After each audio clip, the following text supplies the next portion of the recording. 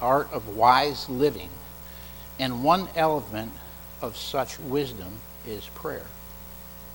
But prayer is not only an occasional theme in Proverbs. We should pray through the entire book. Proverbs in this book are not merely handy tips for life to be put coldly into action one by one. They are God's summons to sinful fools to step into the green pastures and still waters of wise living under God. To live out these proverbs requires the endless resource of the Holy Spirit, and to this end, we must read Proverbs prayerfully. Isn't that good?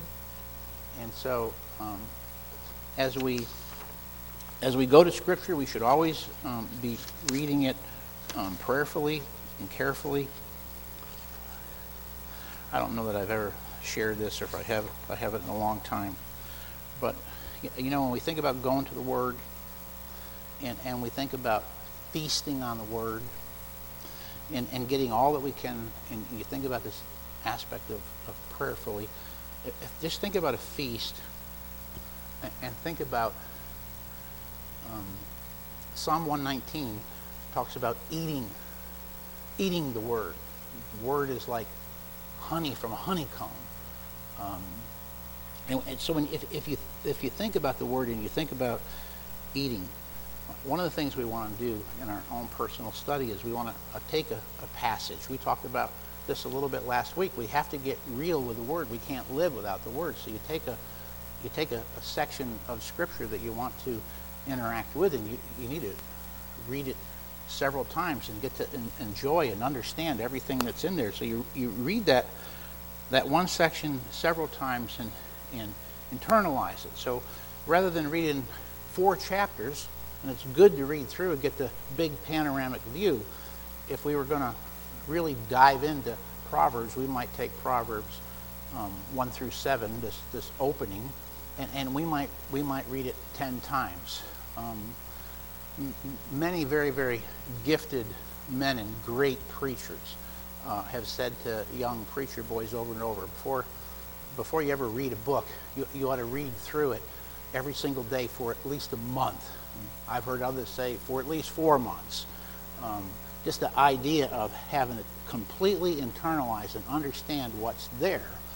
And so there is that place where we read to get the full panorama. So think about Thanksgiving dinner.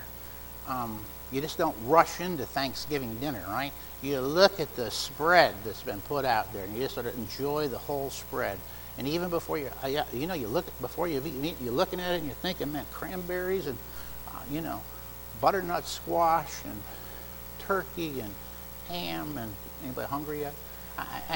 But you're getting the view of the whole thing and knowing everything that's going to be there, because you're gonna sit down, and that's reading. It's like taking a bite, if you would, and then you meditate. You meditate. You chew on it. Judy jokes with me. If she gives me something, she'll say, "Slow down. Don't eat like a seagull." She says, "You swallowed that so fast you can't even taste it. Slow down." Matter of fact, sometimes when she wants to give me something really good, like a candy, I'm not going to give you another one for 30 seconds. She's doing this lovingly now. But you chew the food, you chew it, you chew the Word. As you're reading that through, you're chewing, and then as you chew, you pray it. That's the whole idea of, Lord, I need your Spirit to give me understanding here. Your Spirit must impart to me. If God doesn't reveal himself to us, we won't know him. And so we ask the Spirit of God to take that which we've read and we've tasted, we've bit on it, and now we're chewing on it. Lord, give me all that I can take from this passage, from this text. And then, you can even feel it in your mouth, and then that food gets into your body, and your blood sugar level goes up, and you feel just wonderful. And it's the same thing with word.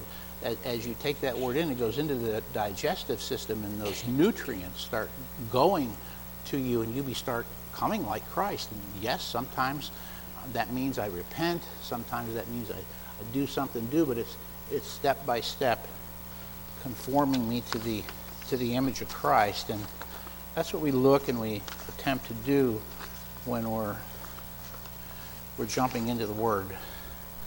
And so we're looking at this book of Proverbs, and we're going to look at the overarching theme, which particularly in the first 9 chapters is the fear of the Lord. I pulled this out of the MacArthur Study Bible. Many other places you could get it. Every one that I've read is slightly different, but they basically say the same thing. But, the fear of the Lord, the reverential awe and admiration. Submissive fear is foundational to all spiritual knowledge and wisdom. The right view of God and His Word humbles us as we pursue knowing God. So, look at Proverbs chapter 1, and let's just look at this to begin with. The Proverbs of Solomon, the son of David, the king of Israel. And so we know Solomon is the writer of some of the Proverbs. He's not the writer of all of them, but he's the writer of a vast number of them. And we know that he was the author of literally hundreds and hundreds and thousands of Proverbs. These are captured here in the book of Proverbs for us. It certainly begs the question, and the commentaries deal with it heavily, and there's some disagreement within it, but most people would, many would say that he was probably about 40 years old when he wrote this book. Why do you think they come to the conclusion that he was about 40 years old rather than, let's just say, 60 years old? Why would you think that maybe he's a younger man when he writes this book? Got a shot at that? Pardon me? Yeah. I mean, we see him as a young man, right? And as a young man, he's what do you want from me, Solomon? Grant to me wisdom that I might judge such a great people. What a tremendous prayer. He was wise before he was wise to ask for that. I mean, it's stunning that he would ask for that, really. And he did, and God gave it to him, and he had all this wisdom, but we get to the end of his life, and it's very clear, as it tells us in 1 Kings, I think it is, that his 300 wives and his, I don't know how many thousand concubine, turned his heart away from the Lord. And the end of his life is a complete disaster. And he even admits that, doesn't he, in the book of Ecclesiastes. In the book of Ecclesiastes, he comes to the end of that book and says, here's the conclusion of the whole matter. I was a jerk. That's basically what he's saying. That's translated, Larry Brodie translation. Here the conclusion of the whole matter. I was a jerk. Here's what I should have done, and here's what you need to do. Fear God and keep His commandments. That's it. Fear God. And so, boy, I don't want to come to the end of my life and have that realization then. I want to walk in that fear all of my life, and I'm sure you do as well. So this is Solomon. He's the King David's son, and there was a period of time in his life when he was, as Scripture attests, the wisest man on the face of the earth, and much of that is captured right here for us. To know wisdom and instruction, to discern the sayings of understanding, to receive instruction in wise behavior. I'm told in the Hebrew that has the idea to receive instruction in wise behavior. The wise behavior meaning in that crisis time when a young man in particular, a young man, again, The book doesn't tell us exactly, so you can't know, but the idea is because there is so much in here that deals with somebody that would be of marrying age and might even be married, that I don't personally think, in what I've read, most authors don't think this is the book that was primarily written for an 8-year-old. It would work wonderful for an 8-year-old, but it's a book that's written for somebody that's a marriable age. So maybe 16, 18, 20, and here he is 40, and he's writing this book to these young men, and he knows that at every season of life, but at this season of life, you need to have wisdom, discretion, discernment when you come to that crisis of temptation. Do I go left or do I go right? My friends are trying to take me down this path. Wisdom says go down this path. This book is full of helping you at that point of what should I do? Choose wise living rather than being the fool, following folly. And it's on almost every topic that you can think of. And so it's a wonderful book in that way, from the standpoint of parenting, from the standpoint of how do you get along with other people, standpoint of finances and politics, all of it. It's all in here, but in each case, it's a parable. It's saying, listen, here's the thing, you could do this and you could do that, and if you do this, this is what happens, and if you do that, that's what happens. Wow, what a tremendous book. What a book to be able to share with one another and ourselves and with our children so people would know. And so we'll go back and look a little bit at these words in time. But if I spent all of the time on the introduction, we'd be here 3 months before we got to the fear of the Lord. So we're going to move on to the fear of the Lord. Discernment. Discern the sayings of the understanding to receive instruction in wise behavior, righteousness, justice, and equity, to give prudence to the naive, to the youthful knowledge and discretion. Look, we're leading up to verse 7 here, and verse 7 is going to talk about the fear of the Lord. Remember I said you can't disconnect the fear of the Lord from wisdom and humility. So this whole thing begins by saying this is a book to understand God's wisdom, right? And now we're here at verse 5, and it says a wise man will increase in learning. The only way you'll increase in learning is if you realize you don't know it all. There has to be a humility about you. You have to be teachable. There's humility in this person. A wise man, you could say a humble man. A humble man will be wise. An arrogant man will not be. An arrogant man won't be teachable. An arrogant man already thinks he knows everything he needs to know. And so it's a wise man will hear and will increase in learning, and a man of understanding will acquire wise counsel. I want to know more. I want to make sure I don't make a mistake. Why? Because I want to please the Lord. To understand a proverb and a figure. Some of the proverbs are head scratchers. What exactly does this mean? What is this telling me? And as we understand the book and its flow, we can figure out exactly what it means. The words of the wise and their riddles. You remember how Jesus taught in parable? So that those that really cared, really hungered and thirsted after righteousness would know, but to those who had a hard heart and were blind, they wouldn't understand a thing that he was saying.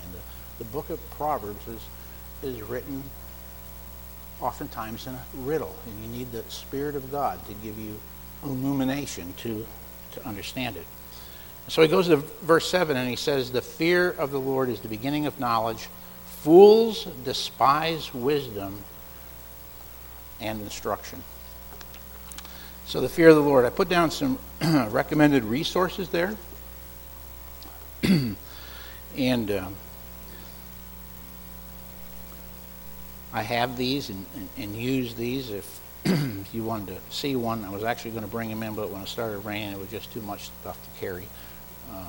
But anyhow, much of the information I got here, Michael Laurie just gave it to me little Michael, what a blessing he is to us. What a blessing Expositor Seminary is to this ministry.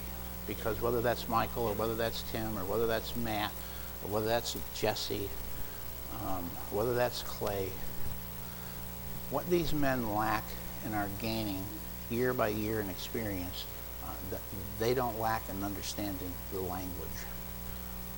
They don't lack in understanding how to handle the Greek text and the Hebrew text, and it's amazing the resource they are to people like me who never had that. And so I said to Michael, I need a little help here with Proverbs. I got a couple of questions. And he said, help. He said, I taught all the way through that book. I'll give it to you, and you're free to use it however you want. And so some of this information that we're going to go over, Michael has taught first and plowed the ground and helped me with it. So, Carol, it's okay if the buttons are popping off your jacket. And you've got a fine young son there. And so I thank Mark, and may the fruit abound to his account. So let's grab, at least before we get through the day, the definition of the fear of the Lord. I gave you one up there from the MacArthur Study Bible. Here's another one. The fear of the Lord is that heart attitude which has humbly submitted to, stands in awe of, and by faith joyfully lives in light of all that God has revealed to us and done for us. And so by fearing him, we want to live for him. We want to know what he says, and when we find out what he says, then we do it the best that we can. And when we fail, we confess that, and we desire, because we love him, and yet we fear him. The book of Proverbs uses the phrase which goes together, the fear of the Lord, 15 times. That's a lot. And here's the first 5. I think we read them before here about 2 weeks ago. The fear of the Lord is the beginning of knowledge. Fools despise wisdom and instruction. Then the 29th verse of the first chapter says, because they hated knowledge and did not choose the fear of the Lord. So that they chose themselves. That they wanted to be God themselves. They don't want to submit to and be under. And that's a choice that we often make every single day. Will we submit to the Word? Is he in fact Lord of our lives? Proverbs 2:5 says, then you will discern the fear of the Lord and discover the knowledge of God. So as we fear the Lord, as we understand this fear, and as this reverential awe, this desire to know him grows in our heart, then he reveals him to us through his word, and we get to know him better. Proverbs 8:13 says, to fear the Lord is to hate evil. So when I don't hate evil, I know that there's an area there that I need to grow in the fear of the Lord. And that's one of the things I would assume that you do. It's one of the things that believers do. You note an area in your life that you're struggling, and you recognize you're missing the mark, and that sin, it's clear, it's in his word, sin. Well, you recognize if you keep going back to it, you don't hate it, right? I mean, if I hated it, I wouldn't do it. And the fact that I keep doing it means I don't hate it. And so where's the place to start in repentance? One of the ways you start in repentance in that is that you acknowledge that to God. God, I don't hate anger like you hate anger. I don't, whatever it is, fill the bag.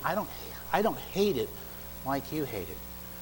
Lord, forgive me, and by your Spirit, help me to hate what you hate, and to love righteousness and purity and integrity and the opposite. And so I'm praying, God, help me to hate what you hate and love what you love. Does that make sense?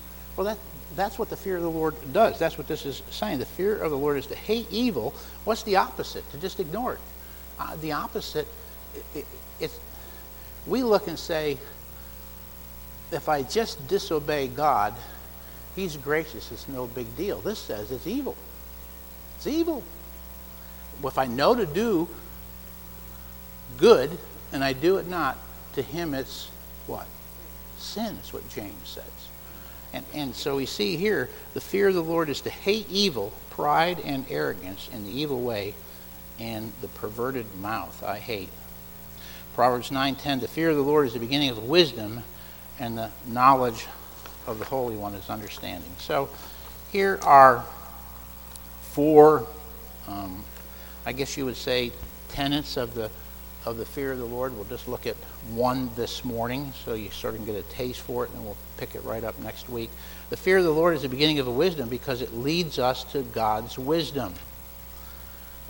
We will not even care to know true wisdom and to order our lives in a way that is pleasing to God and consistent with his law if our hearts are not controlled by the proper fear of the Lord. We won't even care to know. I just want to be ignorant of it. Certainly without Christ, that's the way we are, right? Bridges says in his book on Proverbs, his wrath is so bitter and his love is so sweet that hence springs of earnest desire to please him, and because of the danger of coming short from one's own weaknesses and temptations, a holy watchfulness and fear that we might not sin against him. That should be the heart's desire of us as believers. That's wisdom. It leads us to God's wisdom. I want to go to the second one. I wanted to get there, but I can see that with the clock, I really don't have time. But here's what I would love you to do this week if you have a chance. The fear of the Lord is the beginning of wisdom because it is the essence of wisdom. Read Job 28. It's not a very long passage. The 28th verse is the last verse in the passage. So it's just 28 verses long, but maybe read that. We're going to look at that this next coming week. Wisdom. And the fear of the Lord is the beginning of the wisdom because it's the essence of wisdom. So we have to know what wisdom is. I like what Lackey said here. What the alphabet is to reading, notes is to music, and numerals to mathematics, the fear of the Lord is to attain the revealed knowledge of this book. To know God, we have to know his word. And so that's why his word is wisdom. Unless he reveals it to us, man can't know it. And Job 28 fleshes that out for us. So we'll pick this up next week. You'll notice there's implications there that we're going to look at as a result of the fact that we have to grow in the fear of the Lord. And so I'm out of time. Father, help us to grow in the fear of the Lord, grow in the knowledge of you who are holy. Help us, Lord, to grow in loving what you love and hating what you hate. Bring us to the end of ourselves. Help us in every way to honor you and to walk in your truth for the glory of Christ, for our witness to the world. I ask it in Jesus' name. Amen. You are dismissed.